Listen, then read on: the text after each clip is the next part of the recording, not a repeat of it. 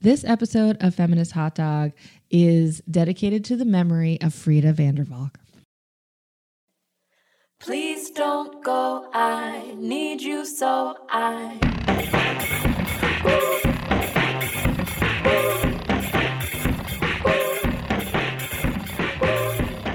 Lisa Ann Williamson, thank you so much for being on Feminist Hot Dog and helping me wrap up the first season of something I never thought that I would ever do in a million years. And here we are. I love it. I'm so glad you're doing this. And thank you so much for having me. It is my pleasure.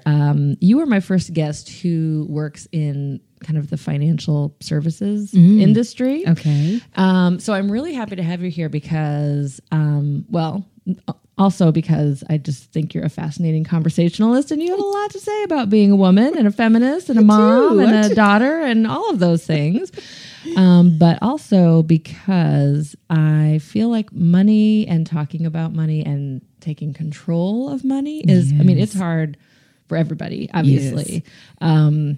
And it can be, I think, especially hard for women because there are just a lot of layers involved when you think about your financial life and choices and health and all of that. So, you know, who traditionally held the purse strings and who is actually responsible for squeezing the life out of every dime and making sure the bills get paid and the children get fed, and who is seen as an expert when it comes to investing and money decisions, and who gets what messages about kind of the almost like the morality of pursuing wealth and viewing ourselves as worthy of wealth. Yes, and that's a strong message that I see with a lot of women, that it's not okay that I want to build wealth in my lifetime. And it is so okay, and it is so great to plan for that and talk about it. But we have all these messages tied to money, like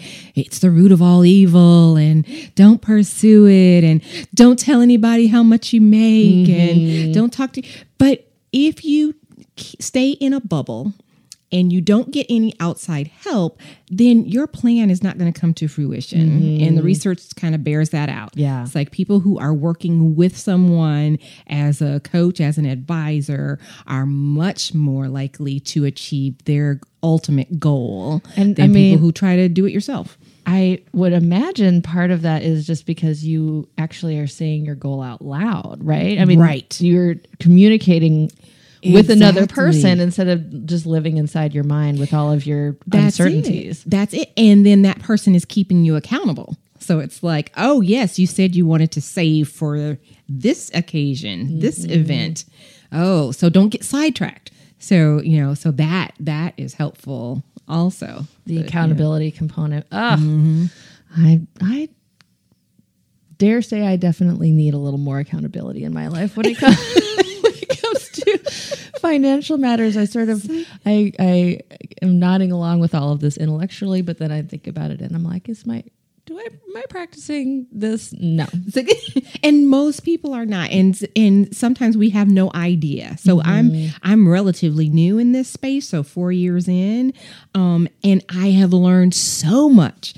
And what I was doing in the past, I would not have done. I would have made many, many, many different decisions had I known. Yeah. But we know that people do better when they know better. So it is my mission to make sure that I am empowering women and taking sort of that fear and frustration out of financial planning. And it's very emotional too. So I get to step back from the emotional part and then just look logically at the plan, what makes sense. And then do you feel like because they are able to kind of see the plan through your eyes, it takes some of the emotional charge out of that money relationship? Because it's like, it's so scary. They're holding on. They're not letting go. So it's like, and once you can sort of talk it through, once you see, oh yeah, that can work. Oh, I see how putting something aside consistently will help me achieve my goal. And a lot of people, especially women are like, well, I'm going to wait until I make more money. Yeah.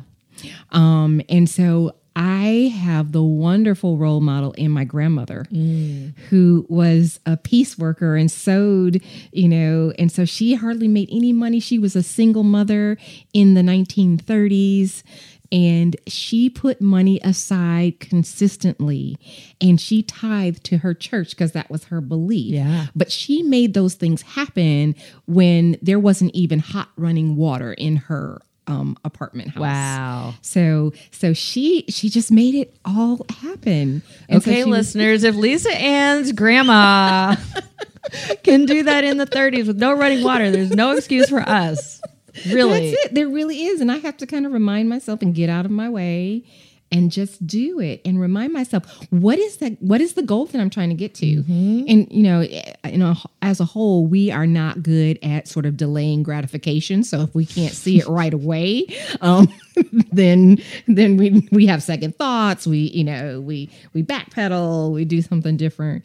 But if we can just keep doing it, keep running. And I often compare sort of your financial wellness to your physical wellness and how you don't start with a marathon on day one. So you're going to build up to it, and you're going to do a little bit at a time, and you're going to sort of flex those muscles and build those good habits. And then you're going to be rolling. Yeah, and build your confidence. Absolutely, too. Yeah. absolutely. Yeah. So let's talk a little bit more about you and what brought you to this role, what you like about it, and kind of you've talked a little bit about this, but I'd love to hear more about kind of the role you see yourself playing in people's lives when they start talking to, when they do it, actually get up the courage to start that conversation. Yeah. So I was a journalist for most of my life, and that was the career that I loved. And the things that I loved about journalism was sort of the research component and educating the community. And I felt like I had a little bit of an impact. So my transition into the financial world, I also feel like I have a tremendous impact. So not only am I changing the lives of the women sitting in front of me or men sitting in front of me, but for their children and their children's children. Because when you put your plan in place, it's not just for you. So it is for you and your community, the people you love, the causes you care about. And so you can do more. And one of the things that I really had a vision about, my daughter went to public school here in Montgomery, and her school did not have a dedicated gymnasium space. So they would have little fundraisers each year. One year they sold fruit. The next year they sold laundry detergent because they were trying to raise enough money to fund this gym project. First they had to do the architecture, and then they were going to build it. And I thought it would be amazing if I could just give them the money that they needed. And so that is possible when you make a plan and you're like, okay, this is what I'd like to do. This is how I would like to contribute to my community. And then you start putting things aside to do that. That's very inspiring. So it is. And then when I'm sitting with people, we get easily distracted. And sometimes the distractions are good, but when it comes to our money, it's like, oh, our best friend needs something. And so we're going to, give her $500 when we haven't started our retirement plan. Right. So we don't want to get distracted. We want to still be able to give and contribute. So that's a budget, a line item in our budget or our spending plan. And so then we can make that happen. And then when our friend says, oh, I need $500, you're like, I would love to give you $50. That is what I have. Right. Because that's what's in your spending plan. And you and I were talking before about how when I actually broke down and made a budget and then started recording what I actually spent, it was so wild because I thought I had done a really good job, like really thought through like, what do I actually spend money on? Okay. And when it came down to it, I was so off. And one of the things that I spent a lot of money on that I didn't even think about was gifts for other people. Yes. And I would see something and be like, oh, so-and-so would just love that. Or like, someone's getting married. I want to chip in on the, and get it on with other friends and get them a big gift. And once I actually added that up, all of that made me feel good. Yeah, it makes your heart sing. But I think, Yeah, there could have been. I could have probably helped make people feel cared about and seen and thought about in ways that didn't add up to that giant number. Right. I just didn't know what the number was. And then if it derails your original plan, Which it definitely did. yes. So we want that not to happen. And so sometimes if we just see it written down, and like you said before, if you say it out loud, you see it written down, then you can hold yourself accountable and you can start to make some shifts and decide, okay, well, what do I really want to do? Yeah. And how can I, do this? So, one of the things when we're building that habit of saving, we want to save consistently about 20% of our income. And so, and that will put us in a good space for our retirement years, because people are living longer in retirement. So we need to make sure that we have enough. Yeah. We don't want to outlive our money. No, that sounds and terrible. though Walmart is a wonderful place, we may not want to be a Walmart greeter because we can't find anything else at age 82 because our plan fell short. Yeah. So we want to be able to do some different things and make some plans. So. Well, do you have any other thoughts or observations about the ways that you see gender playing out in your role because you were kind of an expert in a financial field where I imagine it is somewhat male dominated. Has that been your experience? Oh, absolutely. Absolutely. This is a male field. And I'll tell you one funny story. So when I started at New York Life, one of the incentive activities was pheasant hunting.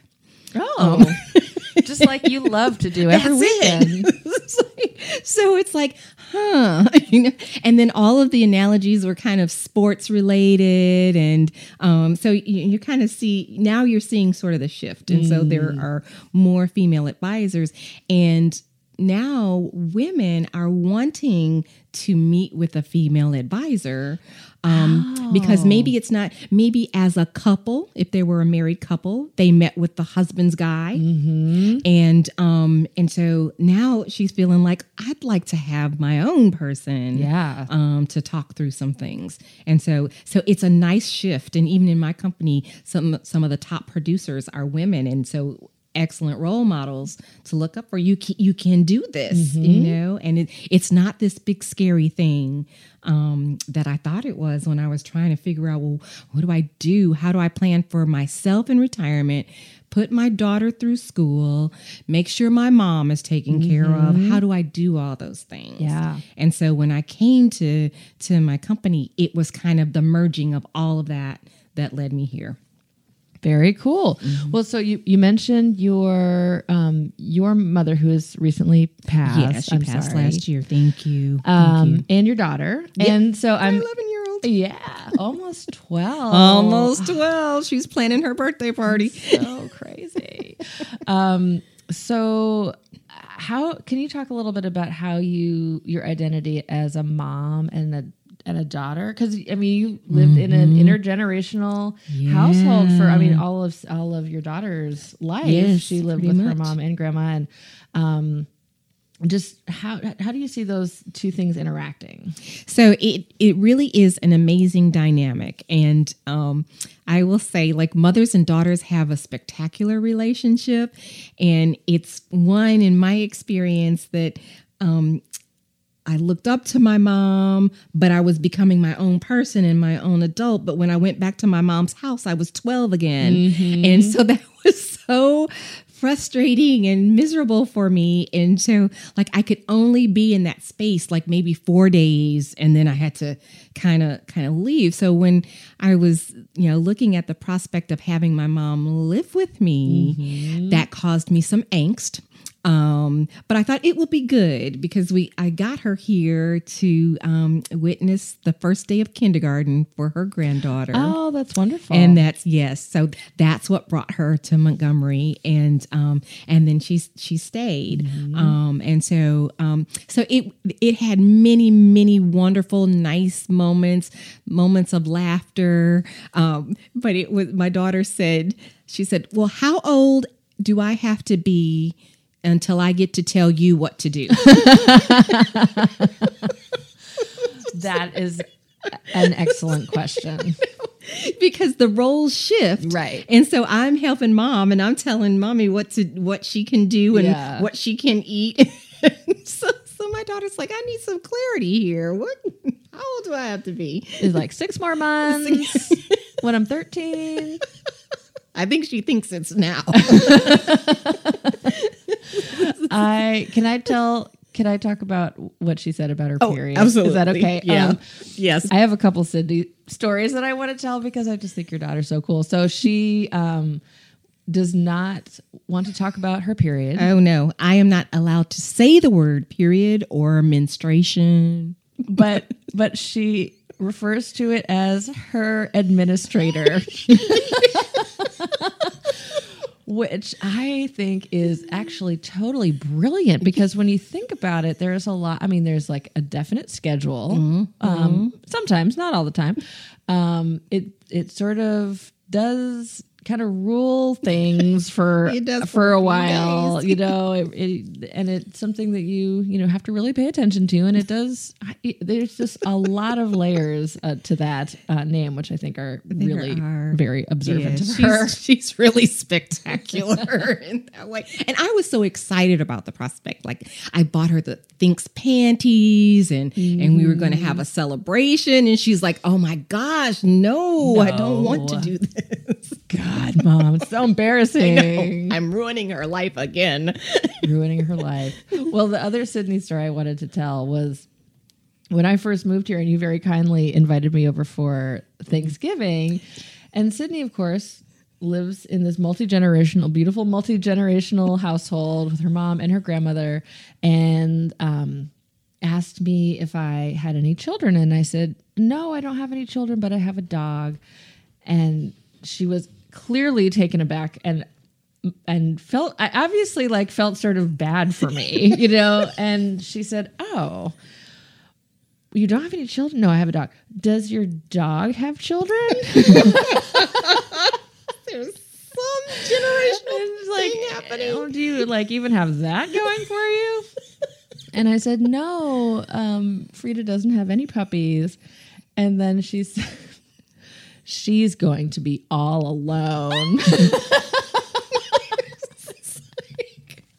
That sounds like my child. I said, I think she'll be fine. She'll be okay. But I just had to laugh so much because she clearly knew enough to know that she was it was probably impolite to say that to me. Yes, but like she to the dog, it was like one step removed, so that made it okay. I will never forget that as long as I live. That is funny. Hilarious. Yeah. That's hilarious. Yep. Sydney. That's my child. So that dynamic with mommy and Sydney, like sometimes they would team up against me, and I was like, you guys, you need to pipe down. And my mom had dementia, so she would sometimes call me. She said, you're the food preparer, right? And is there going to be a meal among other things? I have many talents.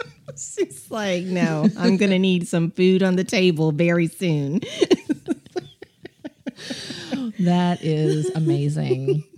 Well, is there anything else about the wonderful world and mind and heart of Lisa Ann that you would like to share? I'll tell you this journey of motherhood. So I adopted my daughter as an infant, and it was the most amazing thing that I have done. But people would come to me and they would say, oh, you're so selfless. You've done this fantastic thing. But it was really selfish of me, because I really wanted to be a mom. Yeah. I really wanted to be a mom. And then once I did it, because I was trying to wait for the right circumstance, the right family structure and all of that. And then I ended up just doing it because I said, this is the time. Yeah.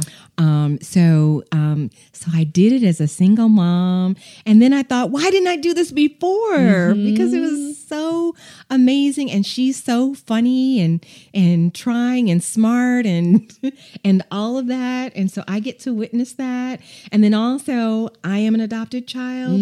So so I'm kind of able to help her sort of navigate some of that. Yeah. You know, if she has questions about the biology and then what happens with that. And socially, especially here in Montgomery, when we first moved here, it was just mommy and Sydney, and that had been our world, and it had been fine.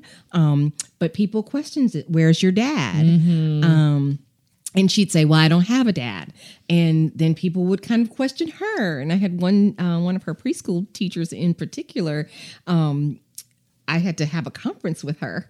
And she said she didn't have a father. And I was like, that's true. Our family structure is myself and my daughter. And she's like, but that's just not true. Everyone has a father. And I was like, biologically, Right. everyone has a father. But our household is mother and daughter. Yeah. And I felt like I had to fight for it a little bit. Yeah. And it was just like, she's like, but no, everyone does. So I was like, well, in our household, that is not No. the reality, ma'am. That's so interesting too, because what is her end game in even pushing that point? Like, you need to go out and find I guess her a so. father. I mean, that Like, just seems. and then the conversation eventually turned to where she said, well, yeah, I had been thinking of adopting also, but I'm a single woman. And I was like, well, you can do it. Yeah. Go I'm ahead. here to tell you that it's possible. It is. Yeah. It is. But it's been very interesting. And so now as an adolescent, sometimes there's more pressure to have, you know, a traditional family structure. Yeah. Even though along her path and some of her friends, there have been single moms, single dads, you know, 2-parent households. But she's trying to find her own way. Yeah. And I'm going to let her do that, ask any questions that she needs to ask, and, you know, just be here for her to navigate that. Yeah. Well, I think that's the role of the mom. It is.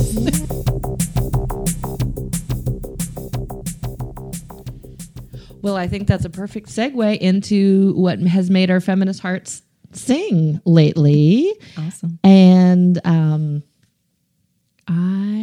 is it okay if I go first? You can go first. Okay. It's your podcast. It's my podcast, and I'll go first if I want to. So what has made my feminist heart sing lately is that I have been getting the most wonderful, thoughtful gifts from listeners and former guests. And this is not a ploy to say that you have to get me a gift. I just realized that might come out that way, but that's not what I meant. One of the gifts that I got is a book by Jeff Blackwell and Ruth Hobday. And it is a book called 200 Women Who Will Change the Way You See the World. That's a beautiful. Can I just say that even the cover is beautiful and the photography is beautiful, but you go ahead and talk about it. No, I mean, that's part of why I wanted to kind of have it in my hands and share it with you. Because the photography is by, I think a man named Kieran Scott. Kieran, it sounds like a, It could go either way. I'm not sure. You're right. Kieran, I think could be anyone. But so this is a giant sort of coffee table book with beautiful full color photographs of women from all over the world, all walks of life, many, many different professions. Some of them you will definitely have heard of. So, like Ruth Bader Ginsburg, Chimamanda Adichie, Gillian Anderson. I mean, there's like a lot of folks who are like very recognizable. Awesome. But then there's a lot of people who are just doing really spectacular things that maybe are having a great impact on the world or on other women, but we wouldn't necessarily know who they are. So I love this because it was kind of like sort of like the Hot Dog Hall of Fame come to life. Oh, that's awesome. Yeah. 200 and you women. just get, I mean, you can like open any page and read these beautiful, I mean, these super inspiring quotes, see these amazing photographs, women of all different ages and from, from all different parts of the world. So I highly recommend it. I think it's great. I think it's something that, and I like having it in my house as sort of, kind of on display is like, this is something that I really value and think that other people would want to learn about. So yes. What a great gift. Thank you to the gift giver. Hope she's listening. The second one is this little tiny it's a red hardcover book. It's very small. It's like the size of a paperback, and it is called Marked Trails for Girls. Oh. And it is by a woman named Grace Sloan Overton. And it was published in 1931. And so I'm just going to read the foreword. Because when I first got this, I was like, what is this? I don't totally understand. I thought maybe it was like a scouting. Okay. Like I took trail very literally. Yes, but it is not. It is. So here's what the foreword said. Marked Trails for Girls is meant to be a girl's own book. It is with the sincere wish that it may help girls find markers for their trails, which will lead them safely to happy womanhood, that we send this book out. That's awesome. To every girl into whose hands it comes, be she rich or poor, black or white, of any station or any race, may she find here some answer to her quest for truth, inspiration, and happiness. It's really interesting. So I liked how there was sort of a nod to some inclusion in the foreword. I thought that was cool. And there are some things in here that I feel I'm down with. Like there are some messages, here's, for example, at the beginning of chapter 2, it says, all your life you must live with yourself. You cannot get away from yourself. This sounds simple, but after all, it is one of life's most serious facts. And I think that's something is really true. This was a whole chapter about basically like being okay with who you are. I love it. Which I think is cool. And then in 1931. But then there's also lots of like real problematic stuff too. Gotta have good with the bad, I suppose. And it's what you would imagine, right? For the time. So this is about like a girl and her life's work. Finding and I like it that they even sort of talk about the idea that you might have a job. Okay. There are little quotes at the beginning of all these chapters, and most of them are from men, which I think is kind of weird, but this one. So the things that you need to pay attention to if you're trying to get a job are having a neat, clean, and attractive personal appearance. Oh. And then this is my favorite part.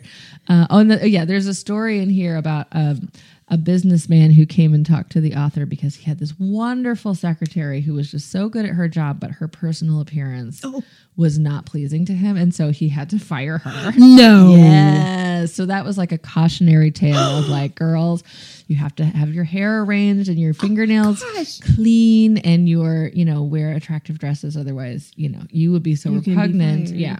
So gross.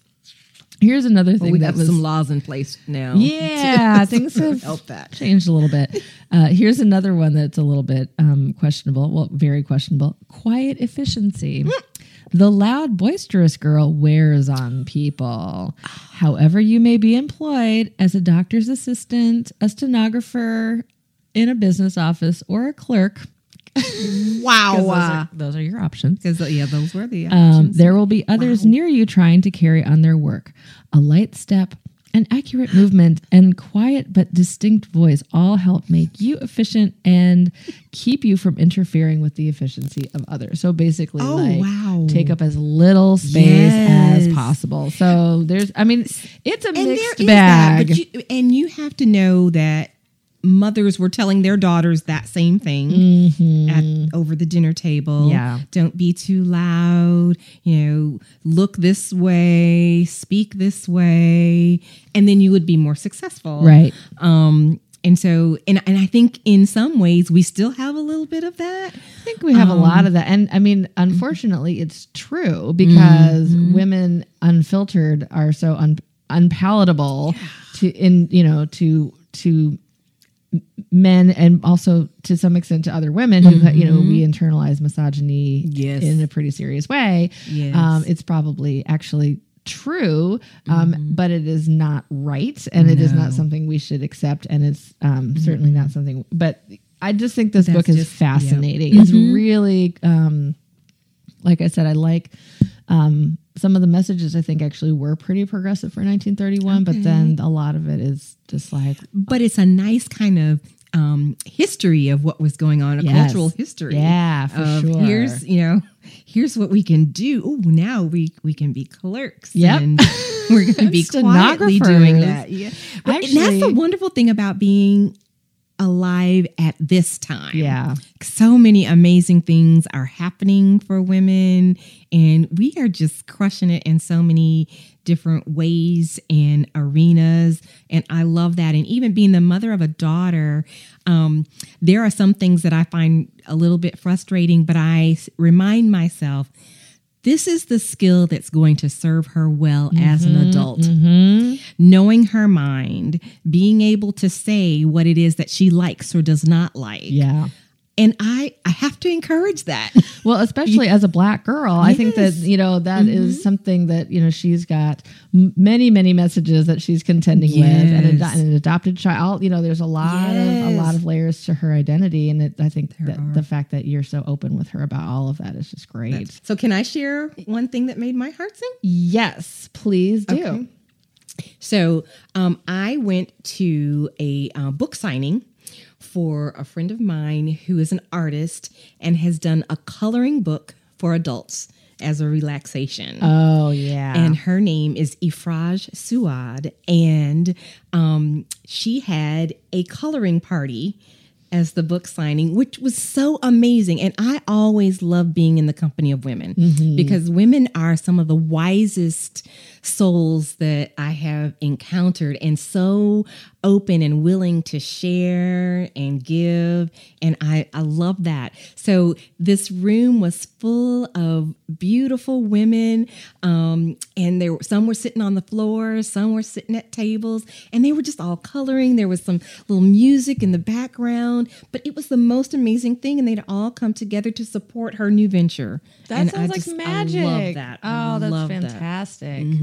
It was amazing to be a part of it. Did you find the coloring, did it ease your soul? It did. And then, so I started my little coloring, and my daughter was with me, and then we looked over at somebody who had done the same picture as I had, but so different. It was totally different. I was like, this is amazing how creative and brilliant we all are. And we all have different perspectives and different ways of putting things together. Yeah. And that is, it's tremendous. It's tremendous. So that made my heart sing. Yay. Awesome. Well, the other thing I was going to mention, it just kind of going back to this being the end of the first season. And I think as I've been kind of thinking about that and realizing that was true, I just can't believe that 4 months ago this show wasn't even like a glimmer in my eye. Right. And now we're wrapping up season 1. So I another thing that just makes my feminist heart sing is how much I have learned from really sitting down and asking. And most of, not all, but most of the women I've talked to this season are people who are known to me and who I've known for years. You and I have known each other for several years.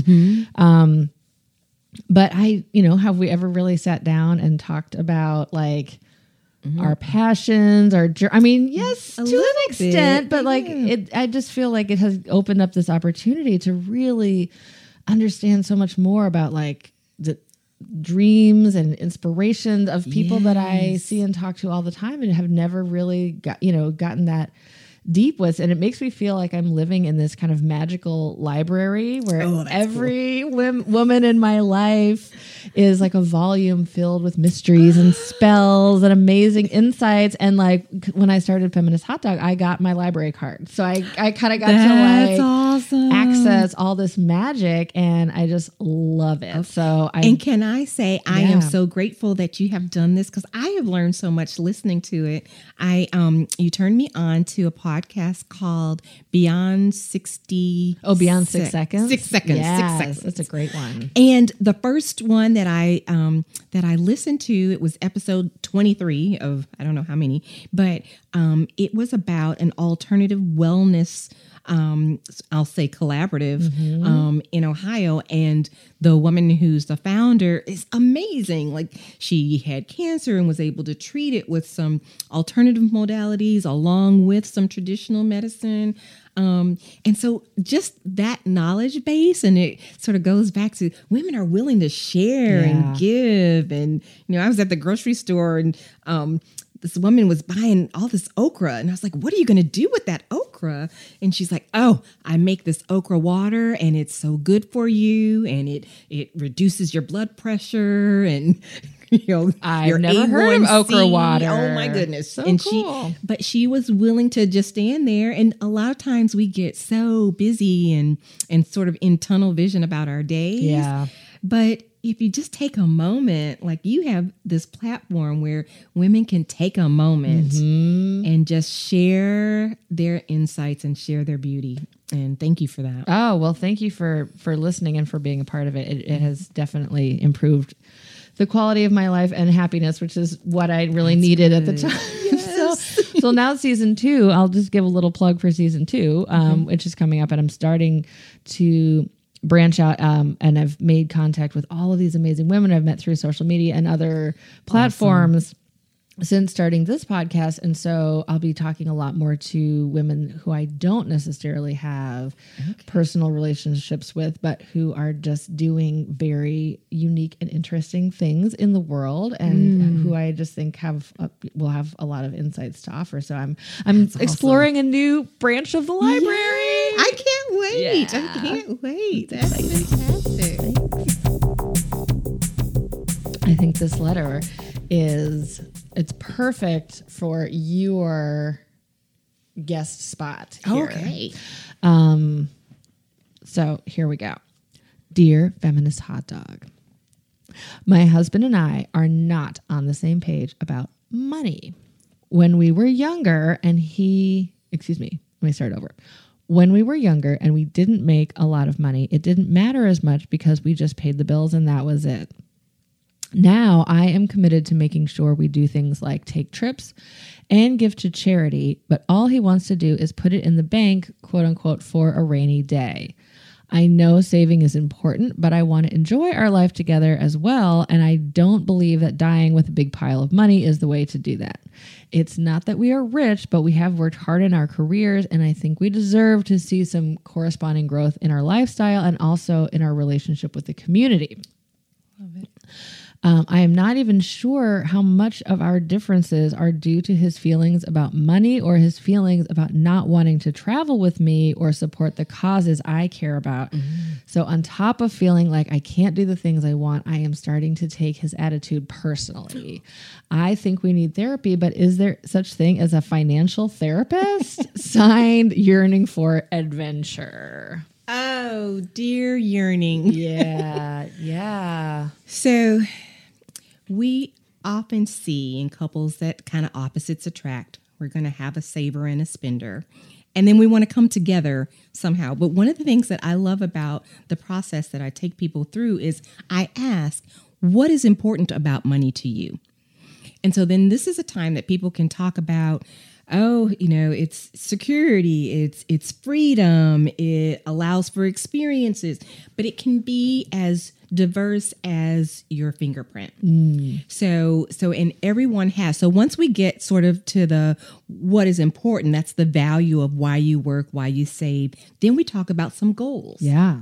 And we write down the goals. So travel would be one of the goals because that is what yearning wants to do. That's what Yeah. makes her heart sing. And so she should be able to do some of that. I agree with her. And so I think, though, having an open conversation about that with someone who can understand those dynamics, I wear many hats in my practice. You're like, I'm not technically a marriage counselor, no. but Yeah, and you can see the willingness with which a couple will talk about it or not talk about it, and you I kind of cringe sometimes. I was like, oh, that's not so healthy. But just starting that conversation, sometimes it's difficult, but having somebody in the room that can say, yes, you can save for a healthy retirement. yeah, And you can go on vacation. And if vacation is not something that you love to do, then your wife really needs that to feed her soul. Yeah. So let's make that a line item. yeah. And maybe, I mean, it does sound like there's sort of two different things going on here. Maybe there's the saver and spender dynamic, but also it sounds like she's wondering if it's more than that, which might, I mean, because I also know couples who take vacations separately and don't think there's a thing wrong with that, because sometimes it works for them. Yeah. And if it works for you, and so I have been married before, and so it is very interesting about, how you learn about the other person. And sometimes you get it a little bit at a time. And so you're like, well, that's not what they said initially. Yeah. So they sent their representative. But, but it's an opportunity for you to have that conversation. And if it would, and I get from her letter that she wants her husband to travel with her. I think so too. So that seems like a separate conversation. And there might be some insecurity on his part about, will we have enough to retire? Will we outlive our money? So there might be some of those thinkings, but you've got to sort of begin with the end in mind. What do we need for retirement? And what do we need now so that we can live a wonderful life? Yeah. Because you don't want to have to wait until retirement to travel. So let's have some wonderful experiences now, and we can plan for that. It seems to me like maybe this might send him over the edge, but I've maybe marriage counseling and financial counseling, because if it truly is that he's just insecure about having enough money, if that insecurity could be assuaged a little bit, then you could start talking more about the other pieces. Is this about not wanting to spend time together or not sharing the same values about giving money? Because that might be something that he is using the saving sort of frugality as like, yes, exactly, as a mask. And so I don't have to address these other issues. And so if we could address one, then maybe it opens up the opportunity to dig a little deeper with the other. That's right. And just open conversation and putting everything on the table. Here's what I want to do. Yeah. What do you want to do? Can we find a middle ground so that we both feel like we have been heard, we've been fed, and then we're going to be okay? I wonder too, I mean, it doesn't say anything about this in the letter, but she does mention, being younger and not having any money. And so these conversations were like not relevant because there was no money. Yes, there was to no talk extra about. to- And two, I mean, sometimes I think this does really get back to how you were raised. And like, if he is from a family that didn't have any extra money and is like doesn't, maybe kind of almost like emotionally feels like going on vacation or giving money away would be wasteful or irresponsible. That might be, she might be mistaking his that for her, for him not wanting to spend time with her. Right. And so I would hesitate to to have her put too much assumption on why, because without really getting into. And he may be feeling at this point, because she's like, well, she's never asked for vacations before. So it may be something new that maybe makes him a little bit uneasy. Yeah. And so there's so many possibilities, but we can't know until we have an open conversation. Yep. Yeah. So Getting so back that's to one of that, naming the goal and right. having the conversation. That's So right. important. That's right. Awesome. Well, thank you. I knew you would have some very wise words for That's all. I poor hope they poor were wise. Yearning. Yes, Thank they you. definitely were. Good luck, Yearning. All right. Well, we're ready to talk about the Hot Dog Hall of Fame. Okay. And I would love it if you went first. All right. I will go first, and I will be able to see. So I would like to present for consideration Annie Turnbow Malone. Okay. So I picked Annie, one, because she was an entrepreneur, and I am also an entrepreneur. She was an educator. I'm an educator. She's an inventor, which I'm not yet. There's still time. There's time. There's so much time. And she's a philanthropist. So many of us have heard of Madam C.J. Walker, who was a millionaire in the hair care industry. Well, Annie was actually a mentor, even though she was a couple years younger than Madam C.J. Walker, but they were both in the hair care industry. And actually, Madam C.J. worked for Annie Malone's company, her hair care products, which was called the Poro, P-O-R-O. And then she built a Poro College, and she trained thousands of women in hair care. And she kind of developed this out of the need, which is why I get so excited about women, because we are so creative, and we come up with such fantastic things that didn't exist before. But she was looking for things for hair straightening and didn't like what she saw. An aunt of hers was an herbalist, and so she took what her aunt knew and combined it with what she knew of chemistry. Like, she was really into chemistry then, and she put it together to create these products. So let's see. She was born in Metropolis, Illinois. And I'm also from Illinois. So she was born in, 1869. Okay. Can you imagine? 1869. And then she did all these things. Her first product was called the Great Wonderful Hair Grower. I like it. That would have great SEO if it were in the age of the internet. I know, that was yes, she was before her time. So she had the hair care, she had cosmetology, and she moved from Illinois to St. Louis because there was a larger customer base, and then that is where she began to train assistants to go door to door. And we've seen other models. I've been involved with Mary Kay. So I had lots of connections, to this woman. So the Poro College employed about 200 people at one time and trained 75,000 women. Wow. In the workforce. And I was like, this is amazing. So in 1917, she actually bought a city block and built a school. And that was the Poro College.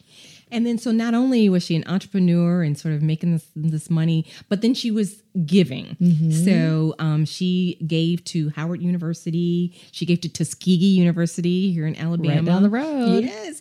And her gift to Howard of, I think it was $25,000, was the largest gift from an individual, one of the largest from an individual at that time. Wow. And she was considered one of the wealthiest, and one of the measures of wealth was how much you paid in taxes.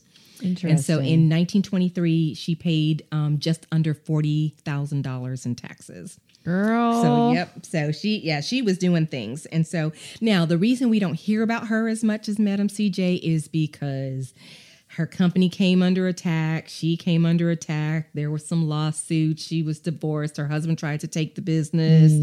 But so women rallied to her defense. Mary Bethune was one of those women because they had developed a relationship. And so Mary helped her be able to keep her business and sort of come up with a settlement for the ex-husband. Awesome. Yes. So that's the power of women. Yes. So that's good. So let's see. What else about her? She helped to build the, they called it Colored at that time, the Colored YMCA in St. Louis. And she was on several boards, and she served as board president of the St. Louis Colored Orphans Home. And then she was able to construct that building. So that's one of the powers about entrepreneurship that I love. You have kind of an unlimited potential, not only for income, but for giving. Yeah. And so that's what drew me to her. And that's why I wanted to sort of let people know about her. Well, I think she definitely belongs in the Hall of Fame. Welcome.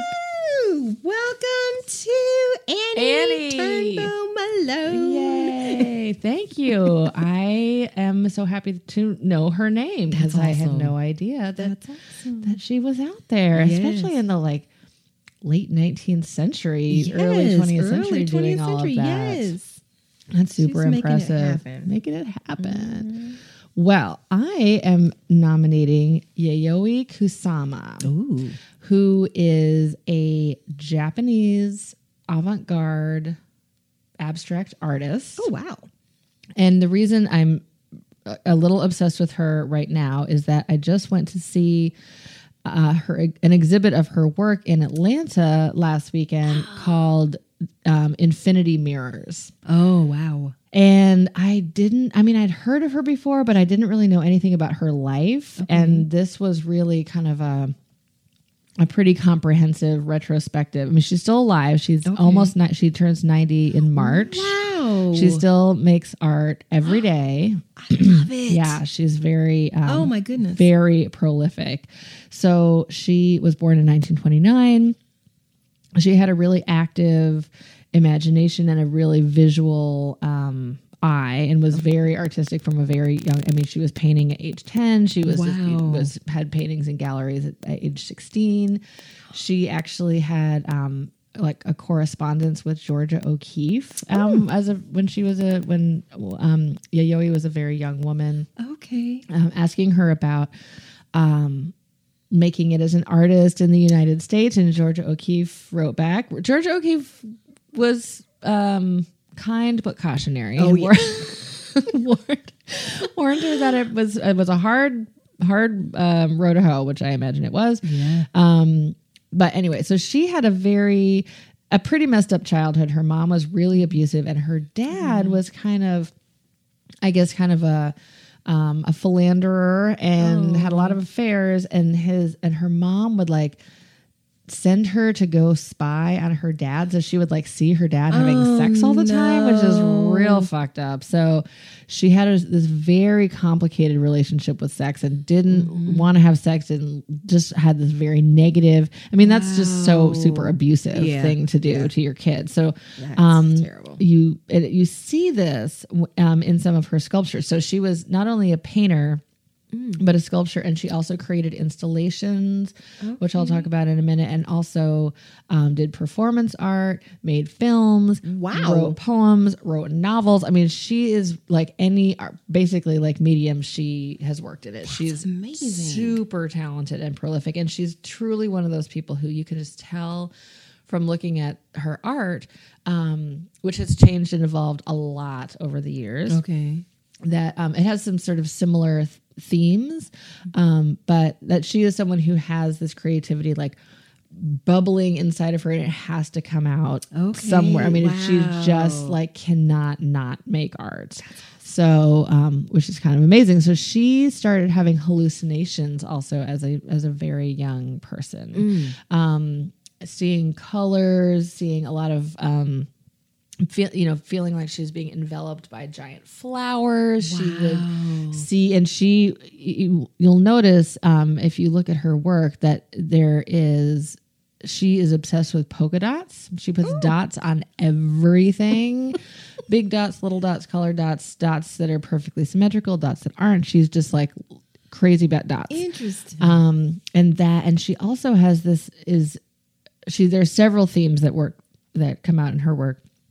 So one is called self-obliteration, and these were the themes of some of the performance pieces that she did, which were called happenings, and they were also in the 1960s after she had moved to New York. They often corresponded also with protests of the Vietnam War. So it was the idea of we need to kind of obliterate the self to really understand the connections between people, and that those connections are so sort of fundamentally necessary. So I'm not sure if I'm articulating this totally right, but that was kind of my interpretation from seeing the exhibit. The polka dots too sort of represent the world, but also individuals in the world. But then you sort of put them all together in these different ways, and you know what that means. And then finally, the concept of infinity, and being able to just kind of create a visual illusion that goes on forever, which is where the infinity mirror idea comes in. And so these are rooms essentially that are mirrored in such a way that you walk in and you close the door, and then the mirrors reflect each other, and it goes on forever, and you're part of it. So that's amazing. It just gave me chills. I know, it's really, really deep. And so some of the rooms have lights, and some of the rooms have sculptures, and there was a room that had these pumpkins, like these glowing pumpkins everywhere. So it's like you and the pumpkins, like in infinity. So all, really, really badass. So she, was a very influential avant-garde artist in New York, and kind of was like a friendly rival of Andy Warhol. But of course, we don't hear about her as much as Andy Warhol. But I would venture to say that she actually had quite a bit more going on. I mean, he of course had the factory and had this really famous pop art, but she was doing so much. Wow. Yeah. And what I love about her is how, she also, a lot of her sculptures are essentially like soft sculptures of phalluses, like repeated over and over and over and over again. So she would put phalluses all over like chairs and rowboats and like furniture, and there was some of the infinity mirrors have these phalluses all over the place. So she was like, you know what, I'm really fucked up about sex, but I'm gonna get over it by making like 1 million penises and putting them all over my artwork. I want. Exactly. Totally, which I think is like really amazing. And then also she was, part of the reason she left Japan is because she was not comfortable with how women were regarded in Japanese culture, but she also was very critical of how Asian women were stereotyped in the United States. And she was never afraid to use her. I mean, it's kind of an interesting combination. She's this abstract sort of avant-garde pop artist, but she was never afraid to use that as a statement about the role of women in these two cultures that she straddled. Okay. And also she was never afraid to use her art for activism and to critique what she saw as social and political hypocrisy. Wow. So, and I think that sometimes, I think sometimes you really see people lean way more to one or the other. And then in her case, or if they're using their art as a critique, it's much more literal. And then this is so abstract. I mean, the fact that she was sort of able to do that so effectively through so many different media, I just am kind of blown away by her. So that is fantastic. So I mentioned The Happenings, the film. She also, when she moved back to Japan in the 70s and started writing novels, and this is interesting fact about her too, and one that was really minimized in the exhibit that I went to, but she lives in a mental institution. In Japan. And she actually voluntarily took up residency in that hospital in the late 70s and eventually permanently and has lived there ever since. And so her studio is nearby and is, she's there voluntarily. So she leaves and goes to the studio and works there every day, but that is where she lives. And I do think that she is someone who is an example of someone who, obviously if you're having the kinds of hallucinations that she was having as a child and throughout her whole life. She truly feels that art has saved her life as a person with a mental illness.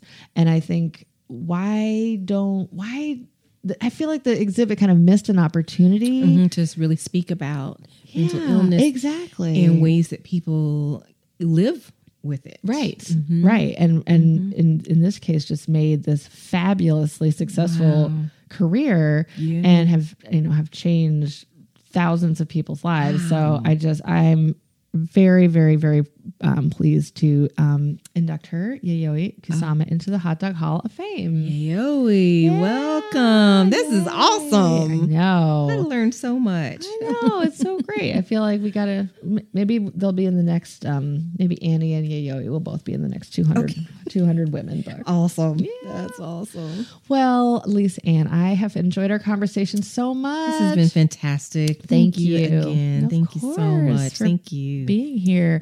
For those of you listening, thank you for being here. And don't forget to follow us on Instagram, Twitter, and Facebook. And go to feministhotdog.com, sign up for our newsletter. So while we're on a break, you can peruse old episodes. If you sign up for the newsletter, you can also be the first to pre-order some merchandise that we are going to be working on over the break. Yeah, so get yourself on the newsletter so you don't miss out. And we'll be back in a few short weeks with all the excitement of season two. Yay! So thanks again. Our theme music is by Ava Luna and Loyalty Freak Music. And as always, love yourself and love your buns. Bye.